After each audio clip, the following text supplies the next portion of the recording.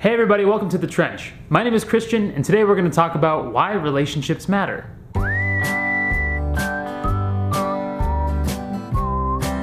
Relationships obviously matter because without friends or family in our lives, there wouldn't be anybody to love. There'd be no one to bring you presents on your birthday. No one to tell your wife all the embarrassing things you did while you were growing up and have spent years trying to forget.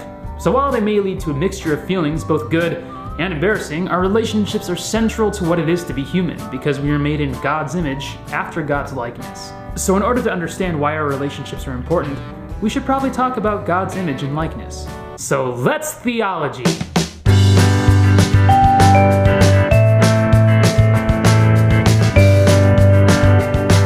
To say that we are human beings made in God's image can mean a bunch of things.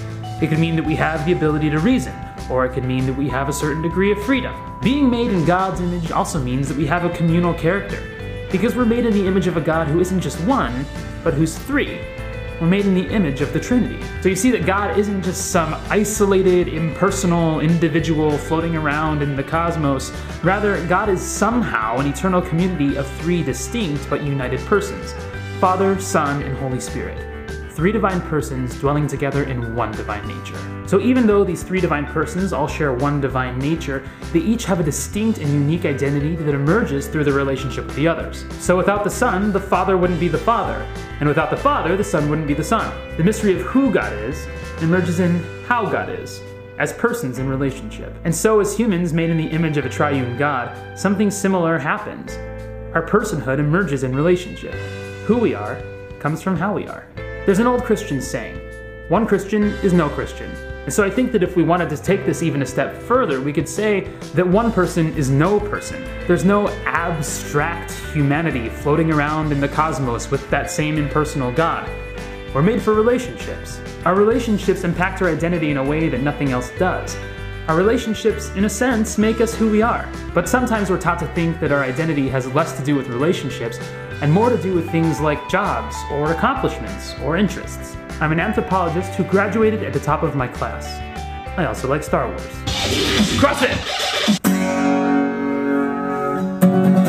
Things like our interests or jobs, or the things that we do or like, can definitely shape us into certain kinds of people, but they aren't who we are. Because my interests can always change, or I can switch jobs without losing who I am. A job is just one of many facts about me. But our relationships and our identities in them, these things are gifts. Gifts that both make and reveal who we are. I am a husband, but I'm not necessarily a husband because of anything I do. I'm a husband because I have a wife. My wife gives me my identity as a husband by virtue of the fact that she married me. And believe me, I got the better end of that deal. And it is only because of my children that I'm a father. And daily, that's an awesome gift. Even when I don't know how to do a ponytail right. Because these people make me who I am. Without my wife, I am not a husband, and without my children, I am not a father. By myself, I'm not really myself. I'm an organism without relationships. I'm an individual left to nothing but his own interests. And when we're fueled by our own interests, we can see others as fueled by theirs, and it becomes way too easy to find ourselves in competition or even in conflict with other people. Sort of like shoppers all scrambling for a flat screen on Black Friday. Which leads me to my next point. Relationships matter because they are where we grow into the likeness of God as we become like Christ by learning to love others in a Christ-like way. Relationships are where the rubber meets the road in the Christian life, where the image of God is refined into the likeness of God. Because when it comes to Christ-likeness, the most important thing is love. St. Paul says, "If I have prophetic powers and understand all mysteries and all knowledge, and if I have all faith so as to remove mountains, but do not have love, I am nothing." And as St. Paul goes on to remind us that love is patient and kind.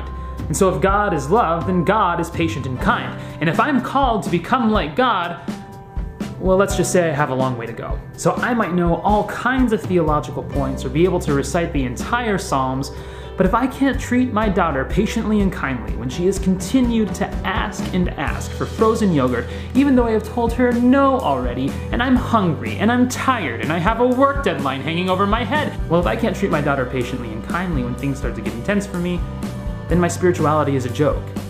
One self-serving, self-deluding joke. And that makes me sad, because I love jokes. But guess where I learn patience? Guess where I learn kindness?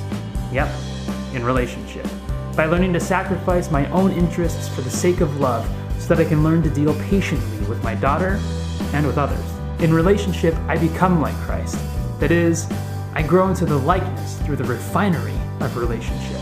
Our relationships matter, and it's time we start taking them seriously as the arena in which we work out what it means to really be human.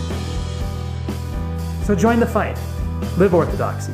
Remember to like and subscribe, and join the rest of us in the trench.